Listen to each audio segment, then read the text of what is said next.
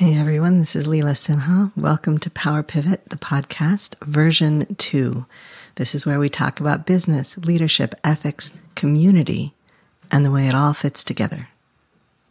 I'm glad you're here. I know that poem about the starfish is so overrated. It's so overtold. Time after time, about the kid and the starfish and walking down the beach. And how can you get all the starfish? And it made a difference to that one. And when we come into business, it's even more like that. People are walking around talking to us while we pick up starfish, telling us, you can't pay attention to the starfish. You can't get the starfish back in the sea. There's so much to catch. There's so much to do. There's so many castles to build, holes to dig, and you can't possibly rescue all the starfish and do everything else. And anyway, there are so many starfish. There's always another starfish. There's always more. There's always more to do. There's always more you could be better. That is the cacophony that we are surrounded by. And I do mean cacophony. When I first came into business, I came from parish ministry, which is a heck of a transition. Going from a business, a work, a calling that isn't supposed to be about business at all, where marketing is a bad word, where somehow people are supposed to magically appear on the doorstep and be dedicated, intrigued, engaged, where people are supposed to love it because of what it is, for its essence. Coming from that to a business where 90% of it is marketing. At least 90% of it is marketing.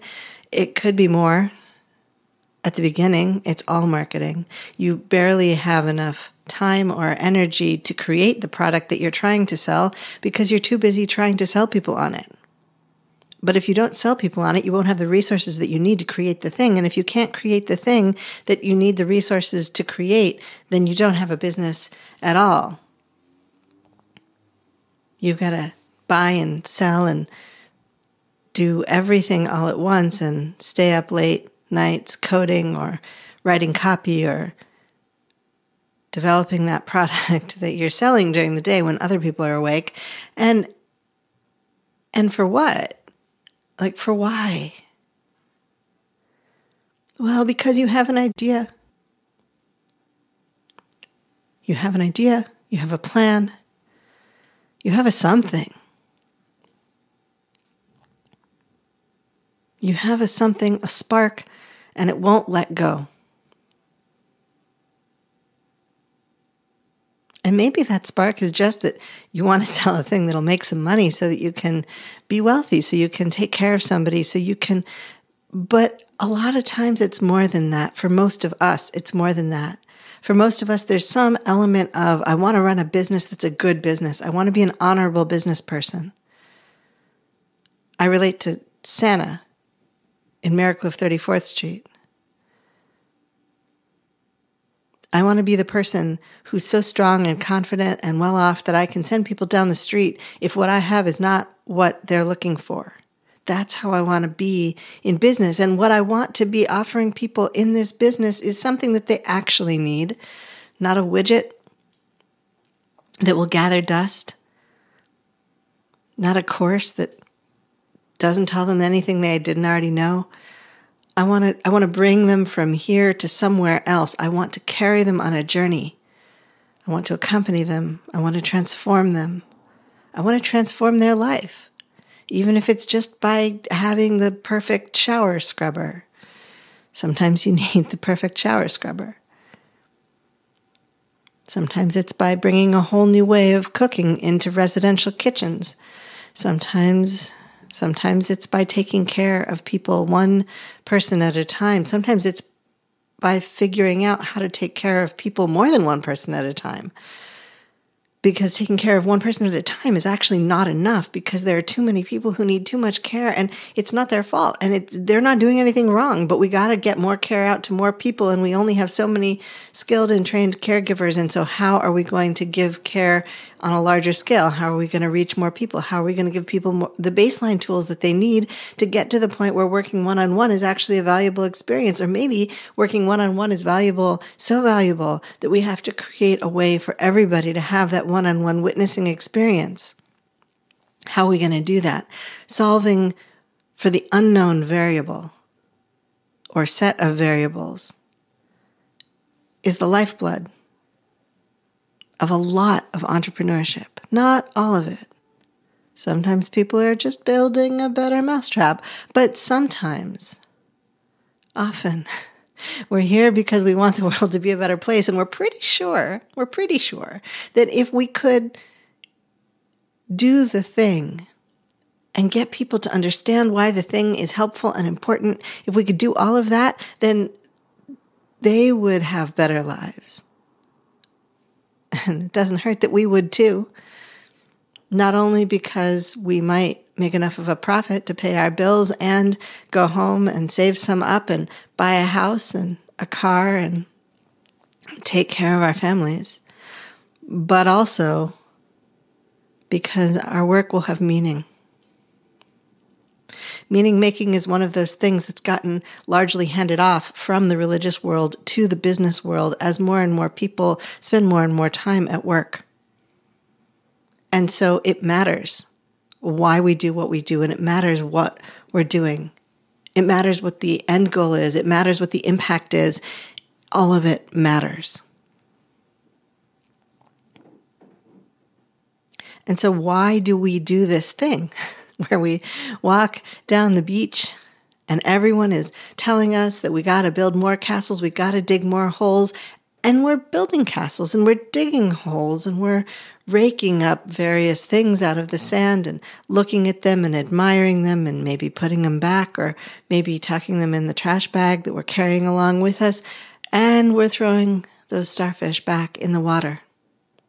We're throwing the starfish back in the water, and we don't see it as incidental. It's not like, oh, I'm here to dig holes, but also I will throw the starfish back. It's, I'm here to dig holes and throw starfish back. Of course, throwing starfish back is a metaphor, and what we're doing depends on who we are and how our businesses are shaped and where we're positioned. We might be creating much better work environments. I hope we're all creating much better work environments than the standard average run-of-the-mill work environment. We're being more flexible. We're treating our employees like human beings. We care about our employees' kids for real, not just, in a line in a form letter that goes out to everybody from the CEO once a year. We mean it. We really do want them to be happy and healthy and succeed. We want them to build wealth of their own. We want them to work in the way that works best for them. And that works out well for us too. It's good business. When your employees are happy and working in their zones of genius, it's good business. Because then you get the best work out of them and they're happy, and so they stay. And so you don't have to onboard 11 million more people, and you don't have to go through long interview processes. By the way, we do not need days and weeks of interviews for these jobs. We don't need that much. Let me just say, you're not going to learn more.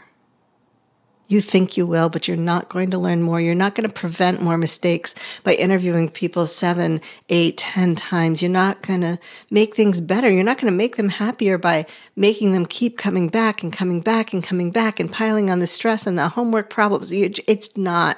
No. This was never the norm before, and it's a waste of resources, a waste of time, a waste of energy.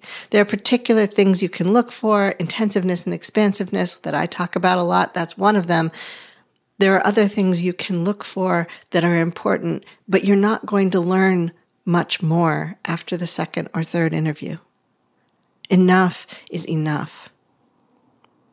In fact, I just saw an article about one organization that's paying people to interview. They pay the people $75 to come and be interviewed because the time is valuable and the people are worth honoring. And that's the kind of thing I'm talking about. We're throwing the starfish back each in our own way.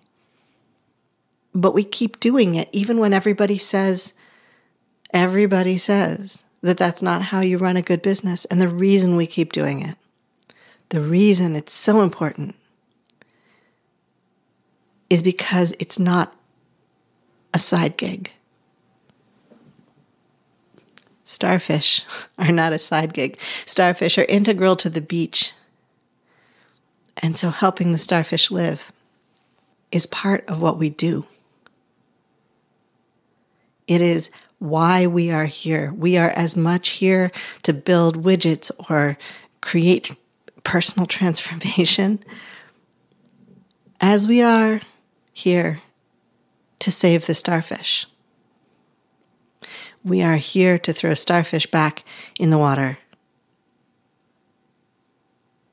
And so nobody who says that that's not a thing you can do understands what we're doing. I used to have a little card on my desk that said, "Those that say it cannot be done should not interrupt the person doing it." My business is about starfish, but so is yours. Where are you throwing starfish back in the water? This has been Power Pivot, the podcast. I'm your host, Leela Sinha. Thank you for listening. I offer gratitude for the earth and sky and the support and care of many who cross my path. Our post-production assistance is provided by William Jameson, and you can find him at jamesonav.net. You can find more of me and my work, including leadership consulting and keynotes, at intensivesinstitute.com.